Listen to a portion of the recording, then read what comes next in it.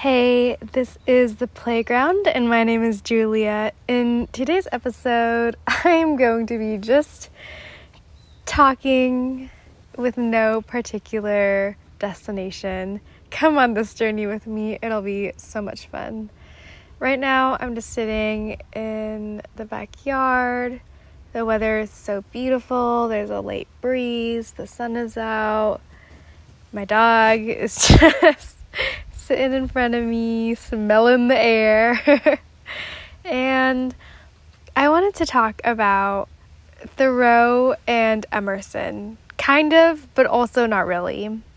I am going on a trip to Canada, and it's kind of like a wildlife retreat. What we're going to do is we're going to do some polar bear sightings, hopefully, fingers crossed, and then hopefully see some beluga whales. I don't know how to say this because words just do not fully emote my love for polar bears and beluga whales.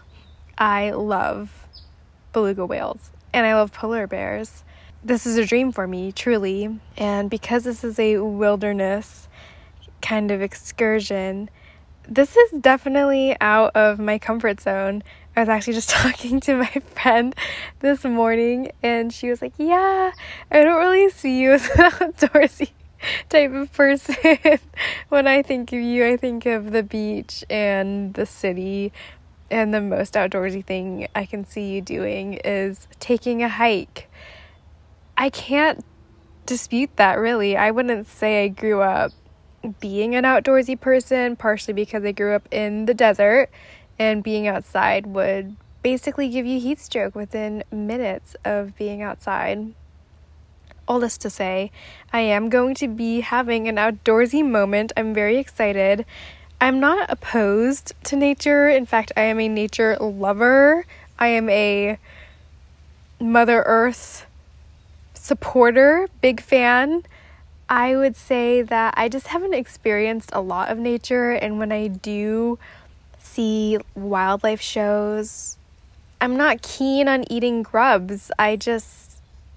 Not really something that I want to experience. And I will say that nature is not a wilderness TV show, so gotta get that out of my head. I have spent the very few moments I have spent in nature, I have truly loved. It's always just so stunning to see the world. I remember when I was a little kid and I would be hiking and I would just feel like, not like Lewis and Clark as in like how not great of people they were, but I just felt like an explorer. I felt like I was seeing that piece of land for the very first time, even though, of course, other people have. But there's something just so amazing to realize that what you're seeing has been seen before, but to you, it's completely new and beautiful and amazing. I love the earth, basically, is what I'm trying to say. And I really do want to devote more time into exploring Earth. I spent a lot of time exploring more urban areas. I love cities. I am a city girl, I have to say. Cities are just very exciting to me. I love the energy. Oh, the energy is what gets me. I've been thinking a lot about where I wanted to move after college. I have so much love to New York. I think New York has honestly been such a major formative place for me, despite not really living there for that long. And I imagine wherever you live at such a young age would be pretty formative, but let me tell you, growing up in a suburb of Vegas, yeah, formative in terms of I did grow up there, but the place itself wasn't exactly formative. I mean, who am I to say, but it doesn't feel as formative. Or maybe I should say the potency of how much New York has changed me is just unreal. Things move so fast in New York. It's just so, I don't even want to say this word, but it's so raw there. Like, everything is so real and gritty, and the amount of growth I have experienced living in New York has just been so powerful in so many ways. I've never lived anywhere where I've had that much growth, and not to say I'm a jet set babe or anything like that, but I feel like I've experienced a lot of cities and I've experienced a lot of different areas, and truly New York has just been so amazing. And it's not even like it's amazing because it's all been all good times. It's been amazing because of how much it can really just strip you down and make you realize things. How many times can Julia say New York in this episode?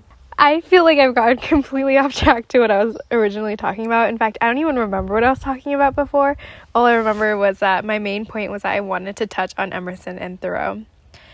Oh, yes. Okay, so going to Canada, not so much an outside nature-y kind of gal, as far as we know, but maybe after this trip, I will be an outdoorsy kind of person. Sorry. I don't know why I find that so funny, because like everyone I know is like makes fun of me for how much of not an outdoor person I am. But I truly think that they have no clue what is in store when I go to Canada. Also, I really like Canada to the point where it's just irrational. I mean, I have this idea in my head that Canada is just like going to be this amazing place where everyone's nice and everything's perfect. You know, that's just this dream of Canada I have. I've been to Canada before and it's been great. I love Canada. So we'll see what happens this time around. Right, back to Emerson and Thoreau. I wanted to bring this up in this episode because to me, when I think of like going outside in nature, I really think of like the Transcendentalist movement of taking everything back to nature. And part of me really agrees with that. We are a part of Earth. We cannot survive without Earth. And so to take things back to our origins makes sense to me. Going into this trip, I genuinely feel like I'm going to have a spiritual awakening, whether it be because I'm going to be outdoors or because I'm literally seeing, hopefully, 2 animals that I'm so overly obsessed with. But who knows what will happen. I'll keep y'all updated. But back to Emerson and Thoreau. When I first went to New York, one of the classes I took was called Creative Democracy, because at the time I thought I wanted to be a lawyer, and I was like, great, this class will really help me understand democracy.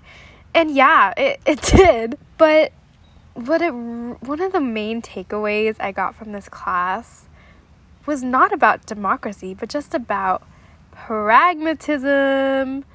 I've spoken about this course before. Shout out to that one professor. Great guy. Great singer, great guitarist too. But one of the readings was Emerson's The American Scholar.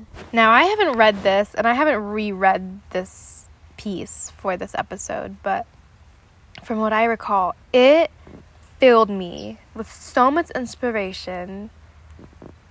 Like, when I say inspiration, like, I was getting tingles. I reread this several times when I had this because, number one, Emerson is a great writer, and the amount of fervor and emotion he is able to emote from just words on a page will forever put me in awe. All this to say I highly recommend reading it. It's very inspirational, and it really makes you realize that life is just about doing things, experiencing things.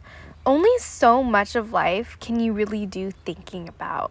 And it really resonated with me because I read this during the pandemic where I really couldn't do things. I couldn't get out into the world, and I spent a lot of time thinking, to my detriment, unfortunately. But I will forever carry this sentiment with me of having to actually do things, because from what I found is that he's absolutely right. Whether it comes to actually sending in that application, or sitting down and writing that essay, or reaching out to someone, or having that hard conversation, you just have to do it. Going back to Shaya, just do it. And there is actually this quote that I heard. I'm forgetting her name right now, but she has really great little inspirational quotes when you're feeling a little down. She was saying, like, it is not your job to be likable. That's exhausting. It is your job to be yourself and let people come to you. And those people will be like the right ones for you. And what this has to do with just doing it is, let me see if I can help lead you to where my mind is going. First thought is, I was on a walk the other day, and I was thinking to myself how sometimes I feel like I'm an indecisive person, but in other ways I feel fairly decisive. And I said to myself, well, maybe it's my heart that's very decisive, but it's my mind that is indecisive because it's constantly calculating and rationalizing things. And because of that, my indecisiveness makes me feel like I'm questioning a lot of things, constantly questioning things. And not only the things around me, like, oh my gosh, why is my plant dying? Or what did Abraham Lincoln think about this? But sometimes I can question internally, like, who am I? Is this what I want? Why am I acting like this? And that can lead me to not be really confident in who I am as a person. And because sometimes, or a lot of the times, I feel more comfortable and confident being someone who I know will be more accepted by somebody else instead of just being myself, has made me realize that I just have to do it. I just have to be myself, regardless of others' perception of me, regardless of how I even perceive myself being myself. It's really interesting how much self-judgment I have when I like to think that I'm a pretty open-minded person. And what's interesting is that I think Brene Brown was talking about how if you say you're an open-minded person and yet you're judgmental of yourself, you're not really open-minded. And I always think about that because you gotta practice what you preach. And I am genuinely working on it. What's interesting is that I don't think you could stop having judgments, but I do think you could learn to not only accept that you have judgments, but also accept yourself and whatever you are doing that makes you judge yourself. So I guess my line of thought here was that from Emerson's The Good Scholar of just having to do things to the Instagram person saying it's not your job to be anyone else but yourself, all culminates to the sentiment of just do it. Just do being yourself. Just do anything that you want to do. I hope that makes sense and is somewhat inspirational because, I don't know, I think that to me hit a nerve and really resonated with me. But back to Canada. I am very excited to go to Canada and be in the outdoors. I know when I was at UCSD, whenever I was overwhelmed, I would just go to the ocean and just look at it and just feel very, very small. And that made me feel so much better. I don't know if it was because it was the vastness of the ocean or if it was because of nature. But I also do this in New York too. Like, whenever I feel overwhelmed, I'll just walk to the river and just look at it and feel really small. In fact, one of my favorite things to do, well, okay, not favorite, but something I'll think about is I am just one person in a very tiny room, in an apartment building, in a city, in a state, and just zooming out is so helpful. And I think nature helps me contextualize where I am in life and what my place is.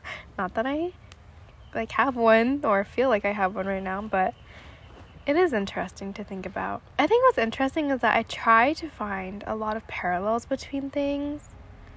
And sometimes I think of my body and how all these little cells are working for the bigger thing, for the bigger picture. Do the cells know that they're working for this bigger thing? I don't know. I don't think cells have consciousness, but sometimes I think about, what if I'm just a cell on Earth? I don't know what I'm doing, but I'm here for the greater cause. Maybe that's too far off, but I do think it's interesting to think about. This is basically where my mind goes 24/7. And so for today's episode, the song I am going to play is a song that I played before I left New York for the summer. This is a song that I was listening to while I was at the river, just thinking about life, wanting to feel small. And it was just one of those beautiful spiritual moments where it came on and it just felt so right. The song just hit at the perfect time. And I think the reason why the song hit at the right moment was because of this line, "Can't keep hanging on to what is dead and gone." And that made sense to me when I was leaving New York. It doesn't so much resonate as much now. But I did want to play this song for today's episode, and I really hope you enjoy it. Thanks so much.